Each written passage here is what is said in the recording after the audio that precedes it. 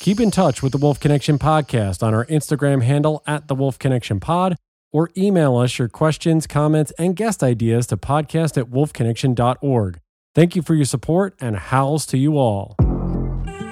Welcome to the Wolf Connection Podcast. I'm your host, John Kaufman.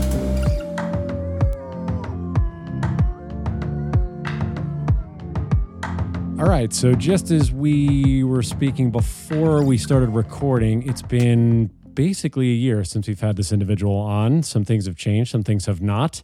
Thanksgiving plans getting pushed. Those are things that have stayed the same. But when you're the carnivore coexistence attorney for Wild Earth Guardians, I guess that's kind of the run-of-the-mill stuff. Lizzy Pennock back with us to talk about the latest injunction, the temporary relief that was passed for threatened grizzly bears, and it ties in with wolves. So very excited to have her back on. Lizzy, first off, how are you? And how's everything going? I'm okay. I'm busy. I'm looking forward to a few weeks off at the end of this month. But like I said a few minutes ago, waking up on Monday after Thanksgiving, knowing that wolf trapping and snaring was not happening across most of Montana was, I don't know how you have a better way to start the day, honestly. Yeah, I mean, you guys have done incredible work, and I know last time we spoke, it's, as you say, very push and pull. It's back and forth. Sometimes you take 2 steps forward, it's 3 steps back. It's very back and forth. I think let's just bounce right into this and give everybody just a basic overview of what was passed. So I'll just read the tagline, I guess, or the headline here of what you guys sent out from Wild Earth Guardians. It said that the court grants temporary relief for threatened grizzly bears. The judge issues an interim ban on wolf trapping in Montana grizzly bear habitat while this lawsuit proceeds. So just give everybody an overview of what that absolutely means. Like you said, wolf snaring and trapping did not start on Monday, and I guess just go from there and how things are proceeding. Yeah. So this case was really not spearheaded by us. It was spearheaded by the Flathead Low Bitterroot Citizen Task Force.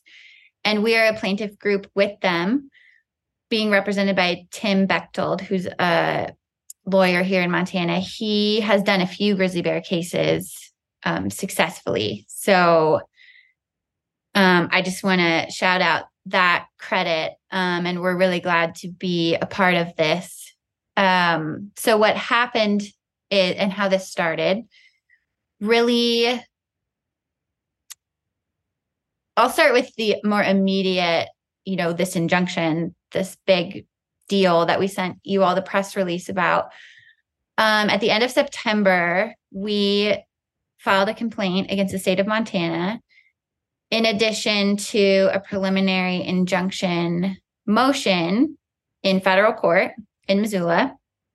And we're alleging that the state is violating Section 9 of the Endangered Species Act because it is authorizing wolf and coyote trapping and snaring all across grizzly bear habitat, which is likely to, and has in the past, taken grizzly bears within the meaning of the Endangered Species Act, which is illegal.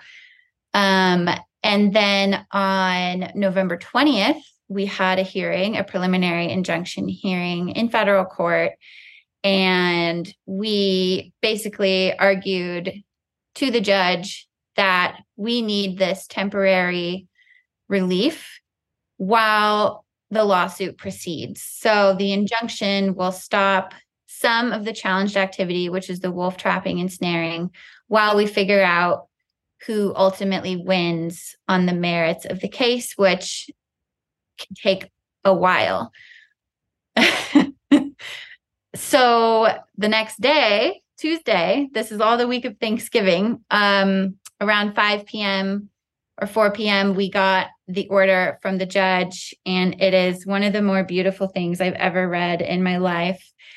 And he granted the preliminary injunction as it relates to wolf trapping and snaring in regions 1 through 5, plus 3 additional counties, Hill, Blaine, and Phillips counties. So no wolf trapping and snaring can happen in those areas during the times when grizzly bears are likely to be out of their dens. So what that means is trapping and snaring is limited to January 1st to February 15th.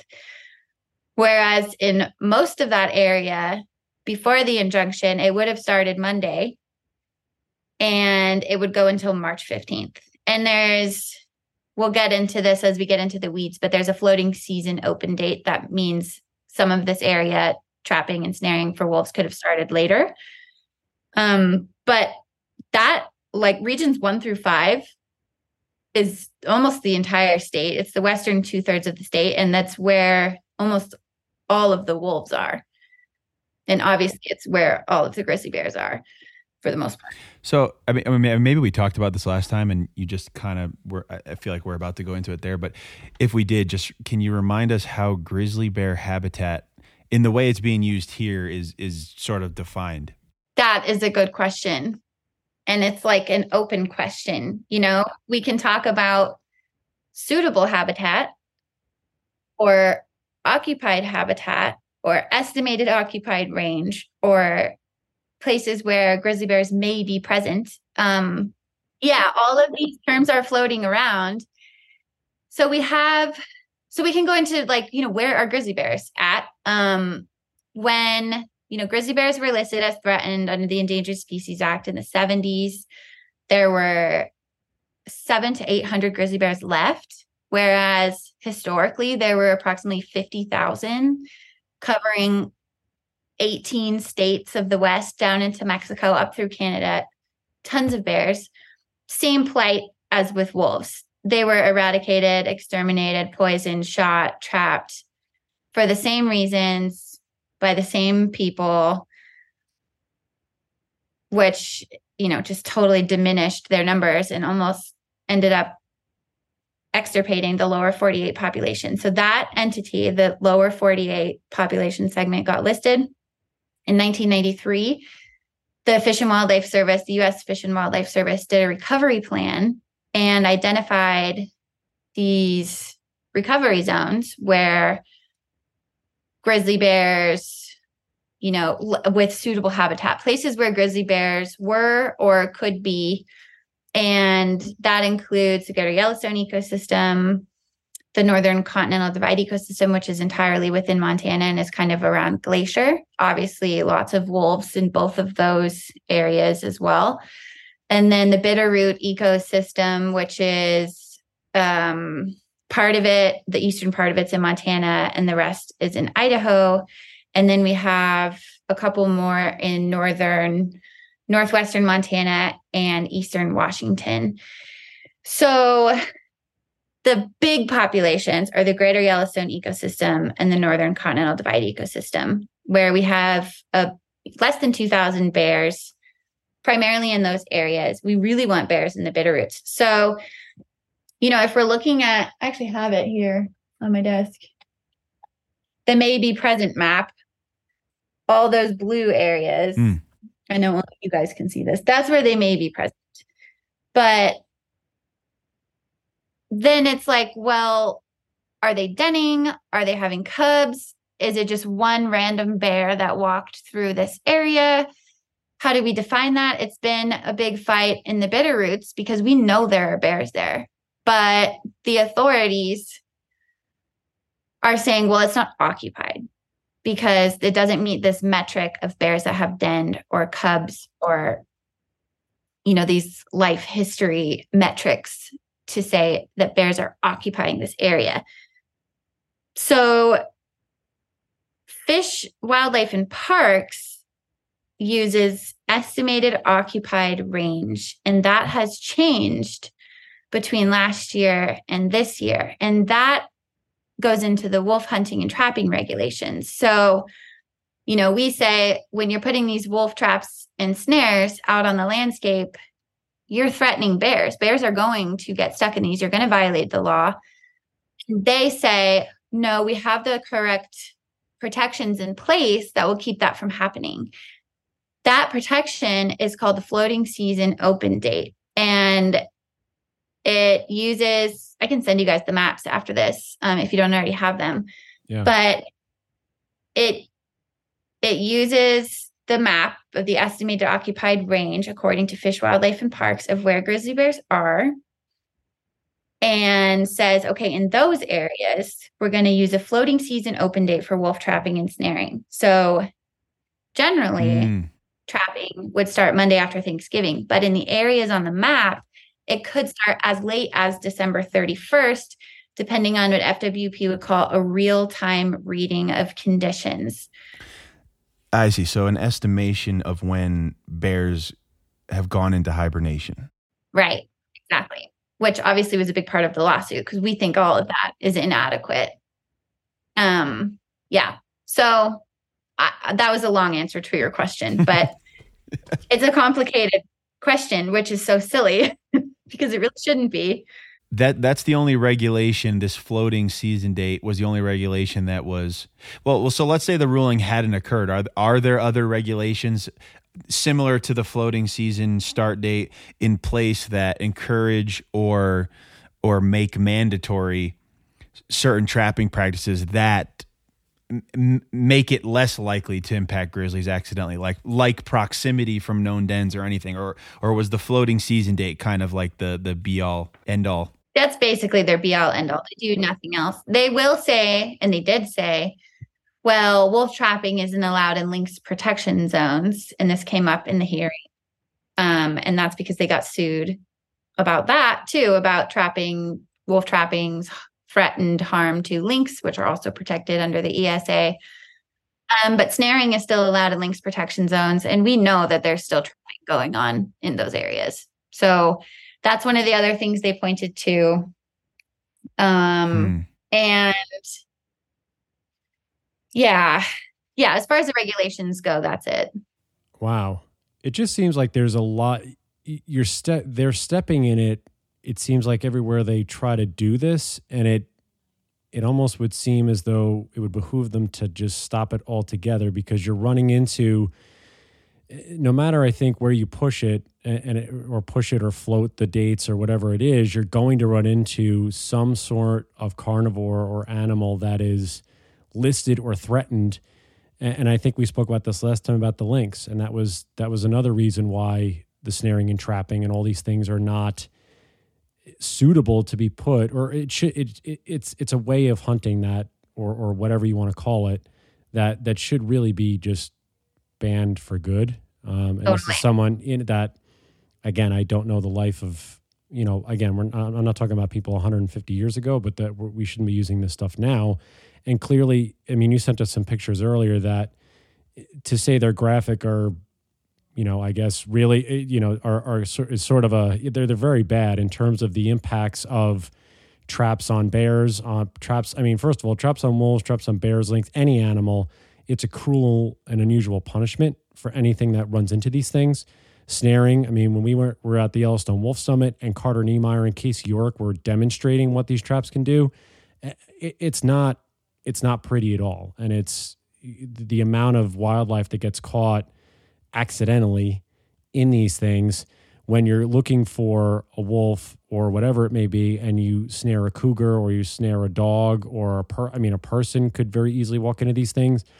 It's really just not healthy to have this stuff out in the landscape for the amount of people that walk through, for the amount of dogs that walk through, for the amount of wildlife that's there.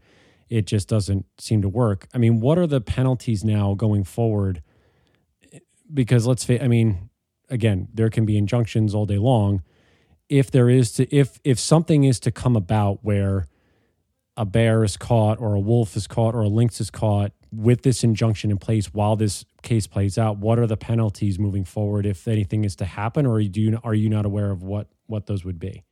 That's a good question. Also, I'm going to say this out loud so we can go back to it. I think the regulations, to get to your question earlier, actually go the opposite way and incentivize more trapping and snaring that would bring grizzly bears towards those traps. So I think we should circle back to that. Sure, yeah. To answer your question, John, any trapping of a grizzly bear by anyone is illegal. Right. We sued Montana because they're authorizing that activity, which is also illegal. So and, in line with the court order, they are sticking to the court order. So if they stick within those bounds, they're not violating what the court has said they need to do. So I don't foresee, the state of Montana going rogue and authorizing some sort of wolf trapping or snaring that violates a federal court order, because that just isn't going to turn out well for them. And there's already an appeal, like, for the injunction moving through. So I think they'll stick to that process. Wolves. So if somebody went out and trapped a wolf outside of the season, I mean, that would be poaching. It would be like shooting a deer outside of the regulated season. So those are that's the type of penalties that would apply is for poaching wildlife. It's for poaching, yeah. So go back. So circle back to what you were talking about before we lose track of what that was. So just go into what you were talking about. You said the incentivization of trapping and snaring for bears or whatever that is. Yeah. Go into that. Yeah. So not only does the state do basically nothing to protect bears from wolf traps and snares, but the way that wolf trapping and snaring is regulated actually attracts bears. And this was a big part of the lawsuit. So like, if before bears den, for the few months before denning, they're in a hyperphagia period where they're just trying to eat as much as they can. Think Fat Bear Week. There's a reason they're doing that, because they're about to just sleep and not eat. So during that time, and at all times, really, they have such a powerful sense of smell. And when they're so food motivated, as during hyperphagia, they can smell from a really far distance. And wolf trapping and snaring can be baited and have scented lures. So a trap can be set within 30 feet of visible bait. And we talked about this with the Yellowstone wolves, people baiting wolves out of the park and then shooting them. So this is baiting is just a problem across the board. Grizzly bears will be attracted to that bait.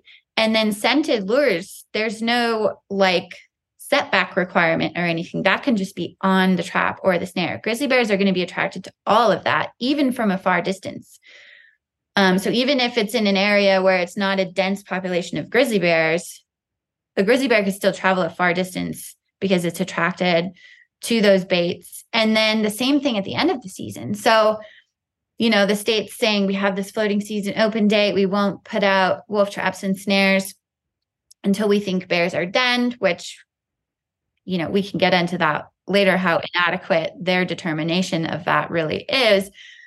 But there's no floating season end date when bears start emerging. We'll start seeing reports of bears coming out of their dens in February. And if the wolf trapping and snaring season ends March 15th, we know for a fact that there's going to be overlap of wolf trapping and snaring and bears who are very hungry again because they're coming out of denning.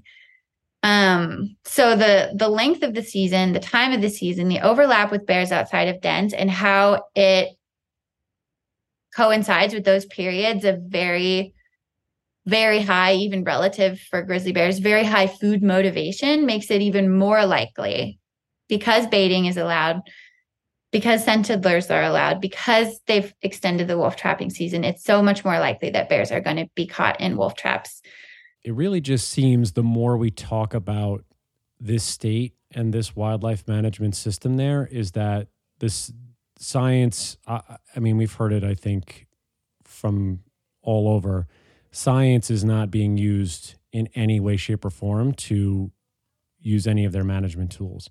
If you are able to sit here and tell us that bears can smell from, who knows, probably miles away, something that they want to eat or whatever it is, and you're putting lures and snares and traps somewhere that are scented, baited, things like that, it would behoove the state to tell these people, hey, you can't do that because these are the circumstances, these are the consequences that will happen because of what you're doing to trap the animal you're looking to trap. But it really just seems over and over and over again when we talk about these cases, these incidents where we see animals getting trapped or snared just by accident, that there is no penalty, there is no recourse, and that these animals are being taken whether anybody seems to like it or not. And it's not about the science. It's not about keeping this wildlife healthy. It's really just about getting the animal for whatever it's worth when you trap it or kill it. And politics. I mean, the wolf plan has come out. In the last time we talked, we were talking about the lawsuit about the wolf plan. A lot's happened with that since then. And I'm reading the draft to prepare a comment, and the focus on how wolves will be managed based on social tolerance, socio-political tolerance, how the wolf population is going to fluctuate as elected and appointed officials fluctuate. I mean, it's disgusting. This should be science. This is wildlife. And the state is just explicitly in its wildlife management plans and decisions and regulations, just openly admitting at this point, well, this is politics, which we all know, but it shouldn't be. And at all of the last 3 commission meetings where they've set wolf trapping and snaring season regulations, many people have been telling them this violates the ESA for grizzly bears, for lynx. Now wolverines are listed. That's going to, factor into this definitely next year. But they just didn't listen. And it's Paul Fielder who has been pushing these trapping laws. And it's just such overreach to the point where they've, as I told them they would at the last commission meeting, shot themselves in the foot. And it's going to hopefully impact the delisting petition consideration that's going on right now at the Fish and Wildlife Service, which is the whole backdrop to this. Anyway. Yeah. I'm reading, I was just looking up this article on, I think it's KTVH. I don't even know what source that is really, but where Governor Gianforte says Montana has a healthy, sustainable population of wolves and grizzlies, and there has been no incidental take of grizzlies from wolf trapping in Montana since 2013. Is that accurate, or is he just underreporting? That comes from the state's briefing. So it's undisputed in this case that there have been 21 verified instances of grizzly bears caught in wolf and coyote traps from 1998 until within the past couple of years. And that's verified. The state agrees with that. We agree with that. The judge said every single one of those is a take. Every single one of those is a violation of the law. What they're saying is since 2013, there have been no relevant takes, which means a grizzly bear caught in a wolf trap or snare set by a person of the public. Wow. Oh, I understand. Right. Yeah, because we're challenging recreational wolf trapping and snaring, and they're saying, well, then that's all that's relevant. But that's wrong. And the judge agreed with us that, it is relevant that in 2021, we know 2 bears got caught in coyote traps. We see a prevalence and increase in trap-like injuries where bears have clean cut off toes. Bears that are caught for other reasons, like research or conflict bears, are just missing 2 of their toes. And these injuries that don't look like they come from a fight or something that would naturally happen to a bear, they look like a bear stepped in a trap and got its toes ripped off or cut off. And that's been increasing. There was an article published in 2022 that was all about that. It's one of the pictures I sent you in that email. And, that's one of the reasons we filed this lawsuit when we did, is because that article came out in 2022. And then we had the commission meeting expand the area where wolf trapping and snaring could occur in grizzly habitat in 2023. Since 2013, that's the relevant, as the state would classify the relevant captures. But this was also another really big part of the case. I'm glad you brought it up, is we see the underreporting. So we have these verified instances. We also know trappers have no incentive to report bycatch in their trap. Grizzly bears can pull snares and traps. Like they can pull the anchor out of the ground and just walk away. We've seen pictures of grizzly bears walking around with traps on their paws. Yeah, like we know, and it's in scientific peer-reviewed literature, that the underreporting rates of bycatch and traps are incredibly high. So sure, we have just 21 verified instances. Then we have all those injuries that we've seen that are trap-like injuries. We have pictures and anecdotal stories passed on to personnel at the agencies about people seeing bears with traps on them. Like there's so many things that show that this is a way bigger problem than the state will admit. Yeah. And injuries don't count as take, I assume. No, they do. They take do. is Okay. extremely expansive. Let me read out the definition of take because I think it's important. I could just send you guys my PowerPoint that I made on this. It's definitely that too. But very pretty. It should be shared. We'd love it. Yeah. Okay. Take under the Endangered Species Act is to harass, harm, pursue, hunt, shoot, wound, kill, trap, capture, or collect or attempt to engage in such conduct. So yeah, it's pretty broad. Yeah. And the case law. I mean, the ESA is such an incredible law, which is why the far right is attacking it at every level. The case law with the ESA is so strong. And if we get into like the preliminary injunction standard, it plays into that too. But even in trapping specific cases under Section 9, which is the section that prohibits take of listed species, even an animal that gets caught in a trap that has no injury, still a take, still a violation of the law. So, I mean, he's saying, and he said, he follows up by saying, well, by calling it a misuse of the ESA. And I'm wondering, do you anticipate this in some way? I mean, is it even possible? I don't know. I don't know the intricacies of these laws and how they can be changed. But do you anticipate this in some way having an additional and even possible negative effect, unfortunately, where they say this is an obstruction of our management plan and our ability to manage wolves. And so we need to raise quotas for rifle hunting, for example. Could they do that? Is that possible? Because it sounds like he's trying to define this as basically, again, a misuse of the ESA and that it's a roundabout way to prevent them from managing a species that they now obviously have some kind of right to enact a plan to manage. Yeah, the laws that were passed in 2021 in Montana, which we challenged in our other lawsuit, they allow the commission to allow unlimited killing. Okay, so so it can't really change much. It's already unlimited. No, well, they're allowed to do that. I see. They're allowed to do done yet. So right now it's 10 via rifle and 10 via trapping, but very few people get to 10. Sure. So I think they could. I don't know if they could this season. Okay.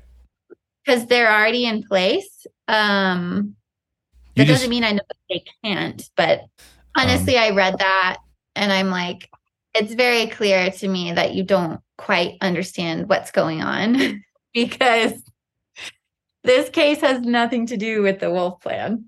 That's a whole separate thing. In his mind, it does, and that's the thing. Because they're all connected, I'm sure. They'll do it anyway. I mean, that's the thing. Like, no matter what, sure, yeah, people who hate carnivores are going to poach them, kill them, poison them, whatever. We see it wherever wolves are. It's going to happen. And I think this case too will be more fodder for the Republican congressionals from Montana who are already in the U.S. Capitol, like, grizzly bears are recovered. This is keeping them on the list is an overuse of the ESA or overreach of the ESA and the federal government. And we just don't know. I mean, the reason wolves here are delisted is because a senator put that into an appropriations bill. So, yeah, we just don't know. But we've already seen before this, the federal congressionals, like, putting up bills and putting things forward in the House that would cut down the ESA or remove grizzly bear protections. So I don't know. I don't think we can make it worse if by trying. And we've certainly made it better in this case. There's always a risk of retaliation, though. Is there any movement forward on the, I know I'm just switching gear for just a moment. Is there any movement on the wolf endangered species relisting report that was supposed to come out? I don't know. It seems like 5 years ago, but it's really been like 18 months. Has there been any movement on that or no? Because it's not that I know of. I think people are expecting something in February, but I'm not sure if that something is a final decision or not. I think we're expecting that like within the first half of next year, though. Okay. And that would impact, though, the Rocky Mountain states. It would impact Montana, Idaho, Wyoming, the eastern part of Washington, all that stuff, correct? That would presumably. It would presumably do that. Okay. Fish and Wildlife Service can kind of take those petitions and fashion, if they don't just deny them, they can fashion the relisting, I think, in the way that they see fit, as far as I understand. So I really don't know. And then there was something, so in this injunction for grizzlies, and I'm just reading over what you guys sent over, and it says, until the court makes a final decision in the ongoing ESA case that was filed in September, is that, so you said that could last a while then. This could go on for another few months, or we're not really sure. So at the conclusion of that case, that's when this injunction would be revisited? Is that how it works in terms of, I guess, how they would, revisit one thing after another? I don't know how it works in the legal system. Yeah. So we can get into the weeds here a little bit. Like, what is an injunction? Right. Because what I've learned from my non-attorney colleagues is that injunctions are very exciting and not totally well understood by the community at large, except that they're this like incredible, powerful tool that we all want, right? We have how Oprah does that thing where she's like, you get a car, you get a car. We do that with the word injunction. Yeah. Now, whenever we don't like something, we're like, let's enjoin that. So a preliminary injunction. So there's also a couple different things too. Like there's an injunction and there's a preliminary injunction. So the preliminary injunction is at the beginning of the lawsuit. That's what we have here. And that's where we're saying to the court, like there's this standard, these 4 factors the court has to consider. But we're like, hey, here's the issue. Here is the activity we're challenging that we're saying violates the law. Whether or not it does, that's the ultimate merits of the case. Until we figure that out, we need that activity to be stopped, because if it's not, then even if we win, that win will not fully address the injuries that we've suffered because of the activities we've challenged. Does that make sense? Yes. So in a general preliminary injunction, there's 4 factors you have to show. In ESA cases, there's a modified standard, which is another really powerful thing about the ESA, because preliminary injunctions are generally not easy to get. It's an extraordinary remedy in the legal jargon. So you have to show the court you're likely to succeed on the merits. In this case, we're likely to show that the regulatory scheme being applied and authorized and designed by the state of Montana is violating the Endangered Species Act. We have to show that we're likely to suffer irreparable harm if we don't get this interim relief. And then the other 2 factors are that the balance of equities tips in the party's favor who's asking for the injunction, and injunctive relief is in the public interest. In ESA cases, courts presume that the balance of interests weighs in favor of protecting endangered species, and that the public interest would not be disturbed by an injunction. So we only have to get 2 out of the 4 factors, because the Endangered Species Act, I mean, this is a law that protects our endangered species. This is something that's good for everybody. It's something that's good for our environment, our ecosystems. Our shared heritage of the nation includes our wildlife. And it's hard to believe now, but when the ESA was passed, it was passed by a Republican president. It was very bipartisan. It's been bipartisan for a long time. And only recently, in the past maybe 20 years, and especially in the past 5 or 10, it has become such a political hot button. So that's what we had to show, likely to succeed on the merits, and then irreparable harm. And in the case, what's the harm here? There's harm to the grizzly bears, and there's harm to the interests of the plaintiff groups. So the task force and guardians obviously do a lot of work to protect grizzly bears and work to make sure they can recover and have a connected population in the lower 48.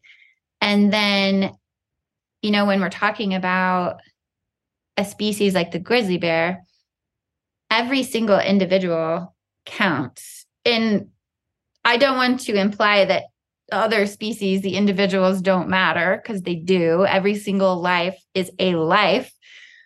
When we're talking about grizzly bears, though, this is not a recovered population, regardless of the propaganda that the northern states are putting out. The GYE ecosystem is genetically isolated from other grizzly bears.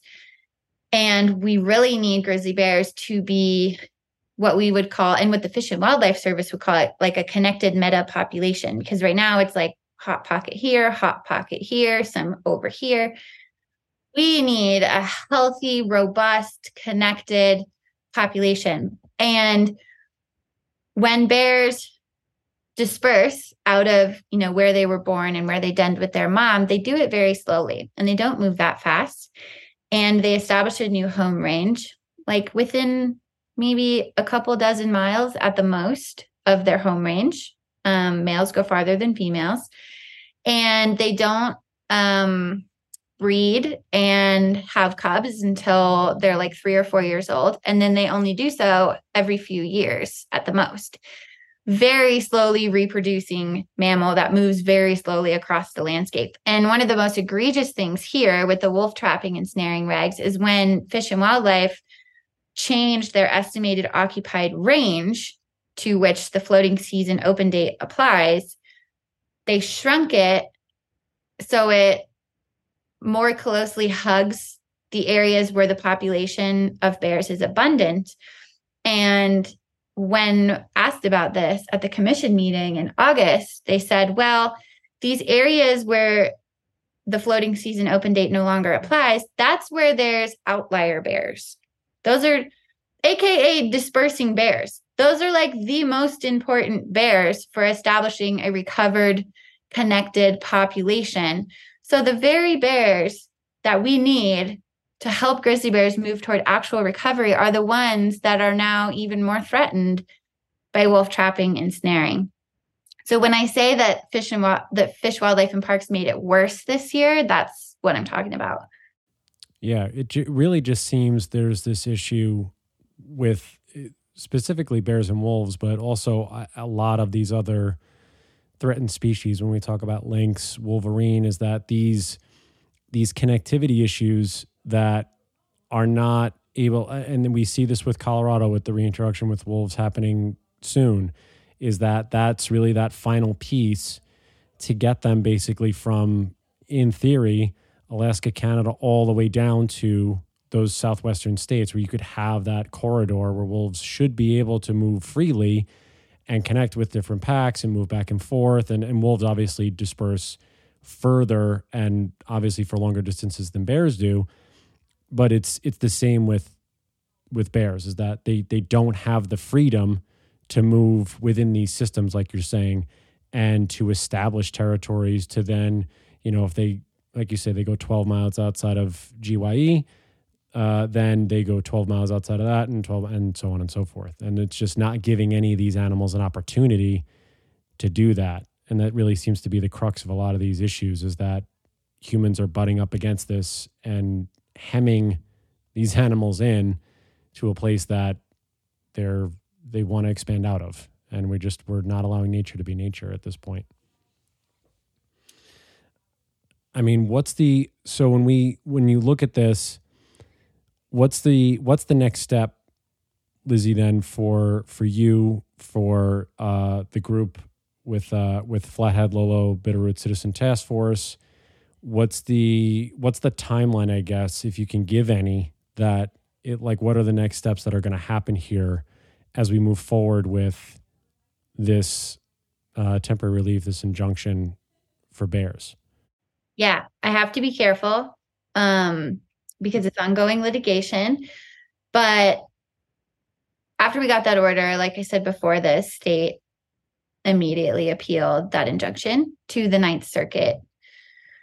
Or I guess first they had to appeal it to our judge in the district court. And then if he denied it, then they appealed to the Ninth Circuit. And I think that already happened. And so they've asked for expedited briefing in the Ninth Circuit. The Ninth Circuit will then say, no, we affirm the injunction and it will stick, and we'll continue to move forward with our case in the district court. Or the Ninth Circuit could say, oh, we don't agree with that injunction. In which case, they could get rid of it altogether. They could, I think, probably get creative with it if they wanted to. I'm not totally sure, but things are moving very quickly because, obviously the trapping season should have started on Monday and didn't, and the state wants to get that underway as soon as they can. So with at least figuring out what's happening with the injunction, we're looking at probably the next month. But it really depends on the Ninth Circuit and whether they can do expedited briefing or not. And I don't think that we've heard back yet. So it's going to be a minute. Yeah. Yeah. Okay.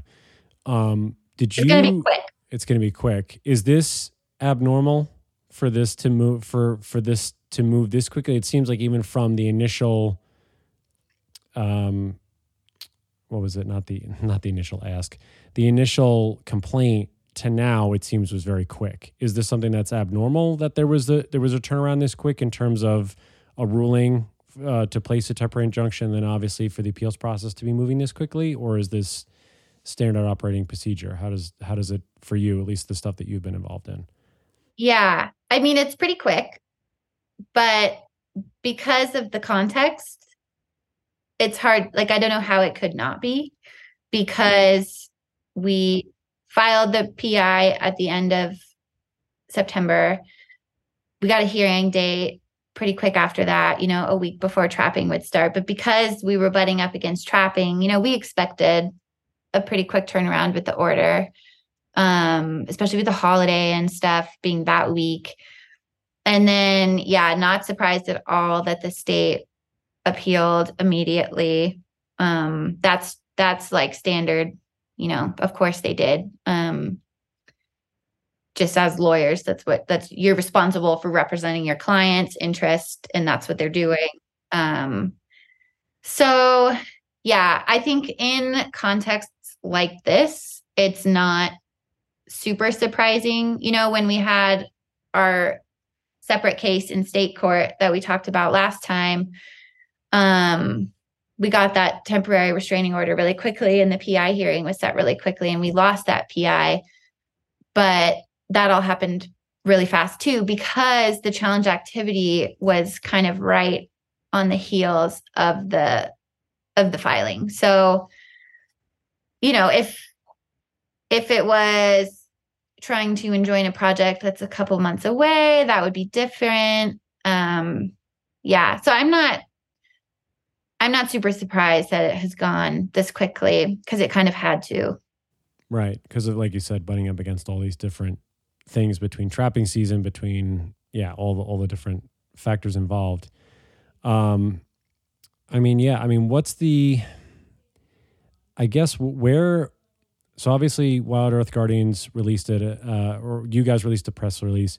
What's the best source of information where people can track what's going on to the best of what's obviously, I know with any legal proceedings, stuff gets sort of like dripped out. It's not like, hey, this happened until it actually happened.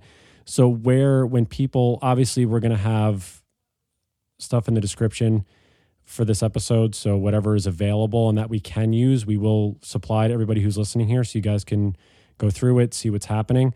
But from your expertise, Lizzy, where can people go to make sure that they're up to date and follow this as best as possible?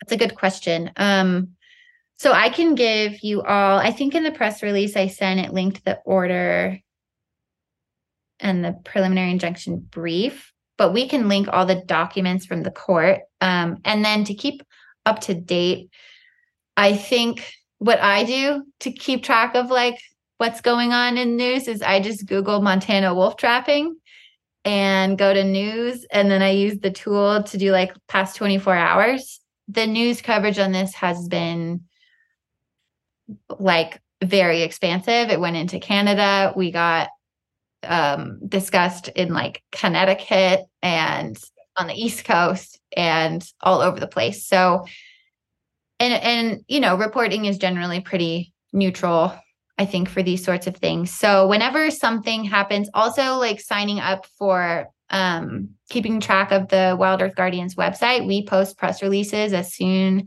as we send them out to the press. And then like signing up to receive emails and stuff from either organization should also, like, as soon as we know, we're telling people and we're telling our members, because obviously we're doing this for them. So we're going to do everything we can via our channels as well to keep everybody up to date. So if you, on the Wild Earth Guardians website, there's like a newsroom for the press tab you can go to, and it has all the most up-to-date press releases and stuff. Yeah. Is this something that, and it's funny that you just say that, I didn't think to ask the question, that it seems like, again, I know it's been, like you said, about a year since we've spoke last. Has it seemed like this last year for you, just in the casework that you're doing, to see it be as expansive in terms of coverage from all these different places? It's not just obviously a localized thing. Are you, I want to say, numb to that fact now and just it's sort of standard operating procedure for you? Or are you still a little bit taken aback by the fact, as you say, people are covering in Canada, Connecticut, it's East Coast, like it's nationwide. I mean, some of it's worldwide now. I think there's really more of a microscope, a large one, be it that, on a lot of wildlife issues, especially on bears and wolves and things like that. Where's that sit for you on, you know, post Thanksgiving in 2023? Still a lot. Like, people ask me what I do, especially law students, because I don't litigate. You know, I'm not the one standing at the podium in the court writing the court documents. I do policy, right? I'm a lawyer that does policy. And people ask me what I do, and I say I talk to the media a lot. And that's not something I ever thought I would do. They don't tell you that in law school. When I taught the lecture about this a couple of weeks ago at University of Montana, I sent the students like reading, you know, all the stuff that you guys probably read, the briefing and we didn't have the order yet, but all the stuff we submitted to the court. And I also said, here's the press release, because anyone that goes and works for a nonprofit, this is part of your job. And they don't tell you that. Obviously, you know, it's law school. Not everyone's going to work for a nonprofit, but it's wild to see my name in newspapers in Canada and Connecticut. And like, I knew that if we won this injunction, it would be probably international news. Like, you can know that in the abstract, and then it happens, and it's exciting. I mean, my comms manager, Hannah Smay, she's incredible. She came up from Idaho for this and went to court with us. And it's just exciting. It's exciting to see. She said, like, you know, as a comms person, I don't always get the same feeling that probably you guys do when you're in the thick of it and your name's out there and your words are out there. And she was talking about how like the thrill of like actually being involved. And I think the media is part of that. And I'm inspired that this issue is cared about so widely. Like I've been thinking, you know, our other case and the public trust doctrine is coming up over and over and over and over. And I helped edit a textbook about the public trust doctrine, and I've written papers about it. But like, what does it mean? What's the public is something I'm trying to figure out. And especially in Montana, where we have wolves and grizzly bears and this wild that we don't have in a lot of places. And these animals that we don't have in a lot of places, we as a human collective globally.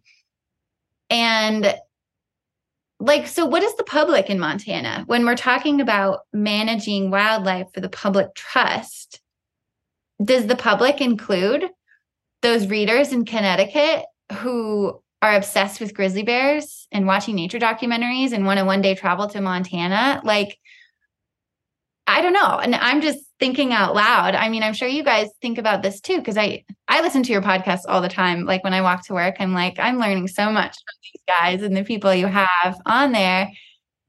And I know public trust doctrine is just, you know, it's a big part of the discourse now, which is really cool because it was kind of niche even when I was in law school, I think. And it's just an interesting question. And I think the media coverage of this is a good example of like, maybe the public is more expansive when we're talking about grizzly bears, where we have 2,000 grizzly bears in the lower 48. People come here from all over. A new report just got released that like the outdoor recreation money brought into Montana last year was like billions. A lot of that is wildlife watching. So when the state is accepting comments on wolf hunting and trapping or the grizzly bear management plan, and people's views from outside of Montana are disparaged or not considered, I don't know about that. Like, I understand it's our state and we live here and we're paying taxes and all that, but this implicates so many people. And I think that should be more of the conversation, in these states, especially these states where it's like some of the anti-wolf, anti-carnivore discourse is because it's federal overreach, or the feds introduce wolves into Yellowstone and that's why they're here and da-da-da-da-da. And yeah, I don't know. I'm just rambling to you guys now. I'd love to hear your thoughts. Yeah, and we do talk about it from time to time. It is really easy nowadays, when cultures are blending and small towns are turning into big towns and areas are overpopulated, to romance about a bygone era where certain places were isolated. And I'm guilty of it too. It may be that there was culture with clear borders or trade with clear borders, and this cultivated that rugged individualism that we romance about. And maybe certain areas didn't need outside influences to exist, and in some way that is really beautiful. And of course, some things we are trying actively not to repeat again. I guess that speaks to the wolf dilemma here. But today it is becoming increasingly clear that we're too connected to discredit any type of person or to live on a metaphorical island. Even just the network of business is a total blur. i.e. you own a business in Idaho, for example, that has customers in Vermont or in the UK. I mean, there's no more us and them, and it's all melting together. Whether we like that or not, in every case, it is what it is. And it's clear that in a lot of cases, certain beautiful places that would not exist if it weren't for some amount of tourism or visitors, because governments, local or federal, would just not find them valuable and simply, let them fade away. There are ghost towns everywhere as evidence of modernity. And so we have to, whether it's openly or begrudgingly, appreciate this concept of connectivity that keeps some of these places alive, although that means something different now than maybe it did. But I say all that to say that the things we do for wildlife, or the way we manage wildlife, does disproportionately affect certain communities, and we do need to honor that. But it doesn't only affect any one community. It does affect people in Connecticut. It does affect people in Canada. These networks of biodiversity eventually do impact everyone, and people who love to hunt or to ranch or to wildlife watch, or just to visit these towns. This illusion that we are disconnected just has to dissolve, because we're taking it out on the animals, but it's just that it is an illusion. You stole my answer. No, I mean, I think, to Stephen and your point, I think really just seeing, I mean, the work that we're doing here and that you're doing too, Lizzy, and just seeing the expansive way that all of these ideas and thoughts and legal battles and personal battles that are just, there's no border to any of those things anymore. And Stephen, you're right to think that we are isolationists, I guess, like we used to be, to a degree, because we were. But I always just think about this stuff when because when I moved from New York to here to California, and just to think of, and granted, moving from one state to another that have fairly similar political views, and putting all that aside, I walk outside my door every day and there's mountains, and there's, I work at a wolf sanctuary, and I can take a short flight and go into these beautiful places that, I was just in Canada, and I visited Banff National Park, and I was like, this place is all as picturesque as I could have even imagined. And like, I took pictures. I'm like, I can throw that on a canvas. Like, I don't need anybody to take a picture of that. But it's just these places and all the things that we do are so interconnected now. And I think getting back to it, Lizzy, I do believe in, and listen, I think that people need to be able to listen to other people, and that, yes, the states are tasked with doing things to ensure the enrichment and the lives of these wild beings. And who knows, frankly, should we have ever done that to begin with? Probably not. But we did, and these are the things that are in place. But, I mean, goodness, the amount of dollars that flow from state to state, because let's face it, I can't go, I can't, could I try and find a bear in California? Sure, but I don't think I will. But if I went, we went to Yellowstone, and we saw like 5 or 6 of them, no problem. And it's just, those are the things that I want to be open for everybody, because everybody should be able to see these things. They should be able to let them do and live their lives. I mean, Yellowstone National Park, just for an example, who knows the amount of international visitors that come there, because there are people around the globe that don't have these places. They literally don't have these open spaces. It's so crammed and everybody is so jammed together. And so when they come to a place, any place for that matter, if they're hiking up any of these mountain ranges in the West, they're like, I can't do this. I can't be alone with my thoughts. I can't just look out across these vast mountain ranges and see these things.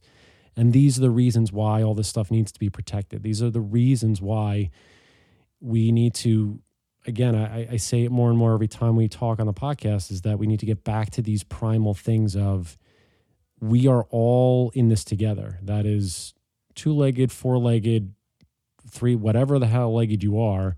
These are the things that we're all in this world together. And if we don't come to that realization sooner than later, we're going down a path that is not going to be good for any of us, and for any creature for that matter, that it's flying through the air or swimming through the ocean or going across the land. So I think it's one of those crises that, I think we're finally, it's getting to the general public more, to your point.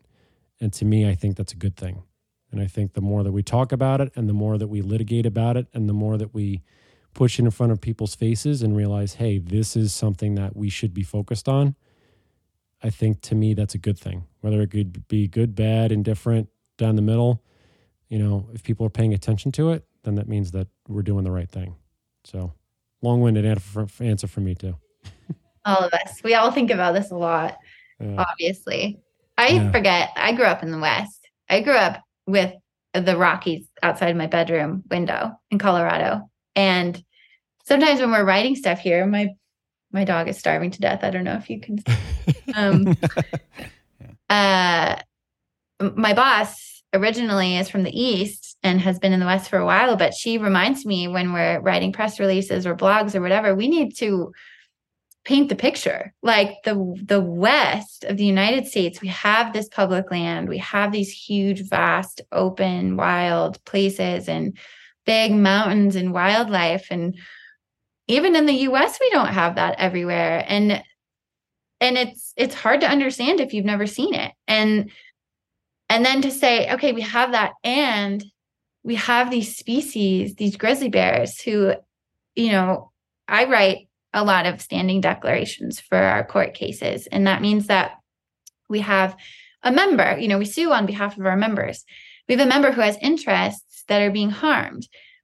Members who love grizzly bears, their interests are being harmed when grizzly bears are killed or, maimed or trapped, or the feds do them wrong, or, the list goes on. Every single one I write about grizzly bears or wolves, people talk about, because you interview the declarant, and you get their thoughts and their words, and then help them write their declaration. They talk about this feeling. I know you guys have both felt it. This feeling when even if you cannot see a wolf or a grizzly bear, when you know that they're there, you know that you're out in the wild by yourself, or even if you're not by yourself, but you're out there and there's grizzly bears there, there's wolves there, you experience that differently than if they weren't. We have to protect people's ability to experience that. Yeah, I mean, for anyone who's never hiked in grizzly country, for example, it's not the same thing. Mm-mm. It's just so magical, and the world feels so enormous, and things are just different. Yeah, I understand the fear that people have of grizzly bears. I mean, I spend a lot of time in the woods by myself, and depending on my scenario, I carry a sidearm as well. I'm not naive to the fact that nature can be dangerous, and I want to get home to my son. But we have to make space for things that we're afraid of, because the trade-off is that they make life worth living. And you can certainly feel the void in a place where grizzly bears used to be and are no longer there. At least I do. I feel a serious void, a serious loss, even though it's so detached from me personally. I feel a significant loss in certain places where I know grizzlies and wolves used to be, and I know they aren't there anymore. It makes life worth living that we have wild places that are intact, and yes, many people will still be afraid of the potential of being in landscapes like that, and that should not deter us completely from doing what we have to do to make sure they still exist. You can be afraid and still recognize that it's important to have intact wilderness where we're not indiscriminately killing things without serious thought and serious responsibility for why we're impacting. I mean, the amount that's a healthy fear, I think. Yeah, it is. No, go ahead. I have a marine science background, and in my previous life, I was like a professional scuba diver, and dove with sharks a lot. And that's another one of those things, or night diving. Exactly.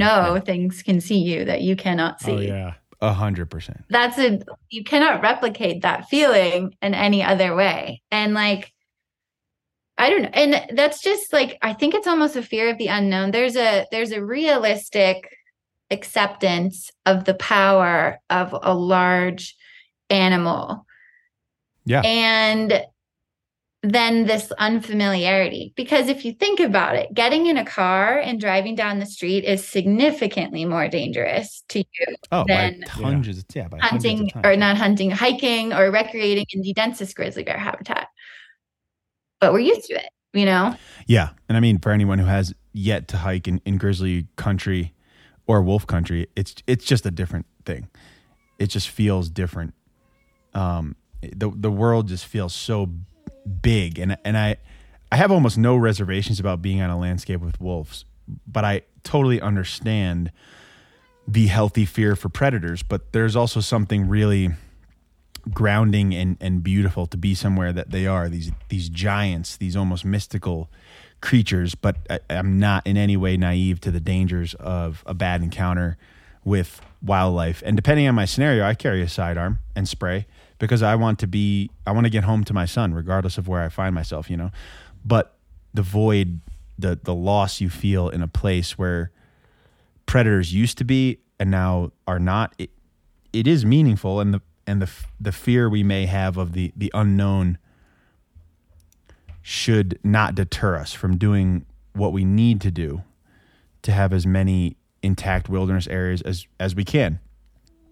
And I mean, one can be afraid and still recognize the importance of places that are dynamic and are wild, and that we can't become numb to sort of indiscriminate killing. You know, impacting biodiversity should always come with serious thought and responsibility. I'm learning how to hunt right now. And well, the season just ended, so no longer learning. I'll continue to learn how to hunt in the spring. But tiptoeing around and being silent in grizzly country is so against everything I've trained myself to do when I'm out there hiking with my dog and like yelling and clapping. And it's very different. The heightened awareness it's at a unique level, I think. Yeah, and you have to appreciate people who do that all the time to put food on the table that they believe is organic and naturally fed and comes from the landscape and connects them to nature. I think that's a totally valid perspective. But again, you can't spend hundreds of thousands of years becoming the smartest animal on the planet to then start acting like, a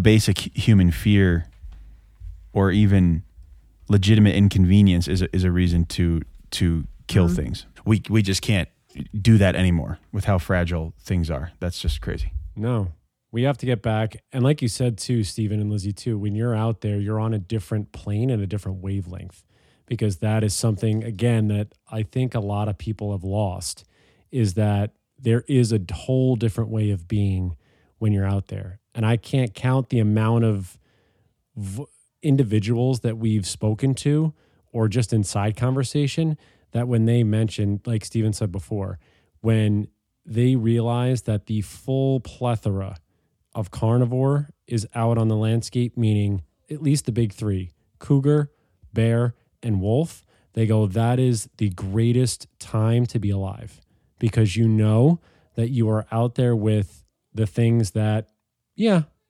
should you, like you said, healthy fear? Absolutely. But respect and understanding that these creatures have been here for millions of years and have the right to the landscape more so than we probably ever have.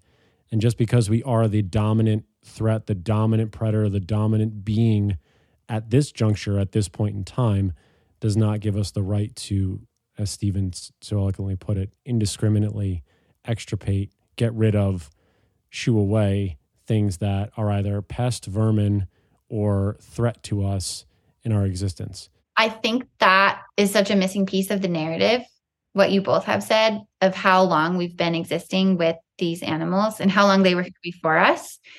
In the Montana Wolf Plan, the draft that I'm reading right now, it gives like history of wolves in Montana, and it starts in the 1900s, or like with the recovery of wolves. And I think that plays into the narrative that is anti-wolf, that is, well, they haven't been here that long, or my family's been here longer, or, my fourth generation family ranching has been here longer than wolves, or, so many different things. But these animals have been on this landscape for, I don't even know how long, like millennia on millennia on millennia. And it's terrifying that the basic reactive human fear, in addition to, making space for the resources that we had when Europeans colonized the West, that we can do such incredible damage as to drive species to almost the extinction is terrible. And it's not hard. It's not hard. No, it's really not.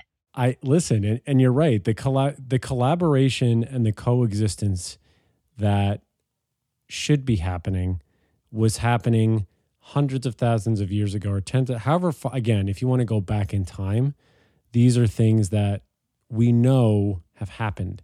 They have unearthed wolf bones and human or Neanderthal bones together. These things, these are facts. These are things that have happened across this continent, country, whatever, continent more so than the country. So yeah, to go backwards doesn't help us move forward. And I really do believe if you get back to the primal portions of this conversation of where we actually started, meaning as a species, and understanding that, yeah, we lived alongside probably crazier, more dangerous things than exist today. And somehow we've made it to this point. So, I mean, maybe go back that far and ask those beings and say, how are you doing this again? Yeah. And that goes for both groups, by the way. It's like we can't go back in time. Yes, we cannot agreed. go back to a time of no regulations or extreme and aggressive impact. And we also can't go back to a time when wolves were occupying their entire historic range. We just have to do our best to come to some kind of agreement that sort of works for everybody, because that's where we are. I think going back a little bit can actually be instructive, because like looking at Montana, and this applies in a lot of places, but indigenous people here did that.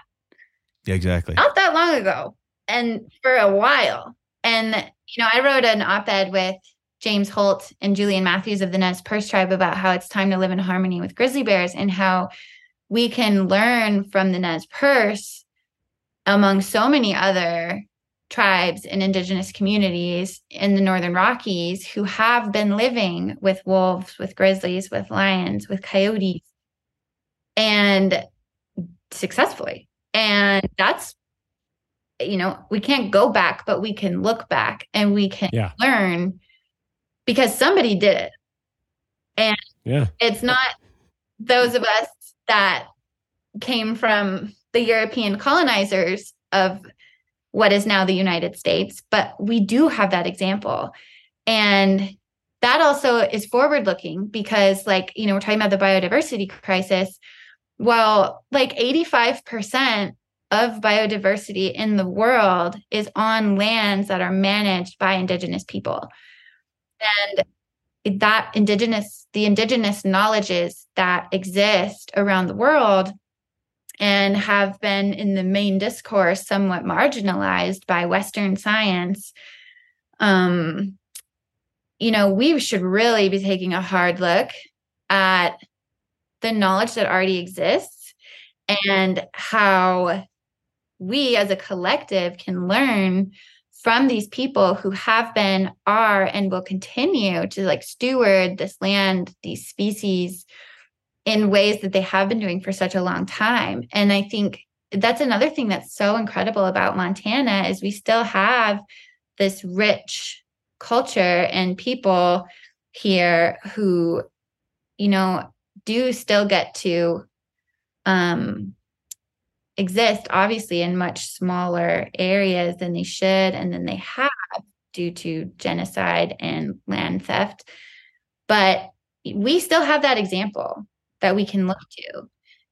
And that's what, when we look back or we look forward, we can't go back to the time when wolves were everywhere.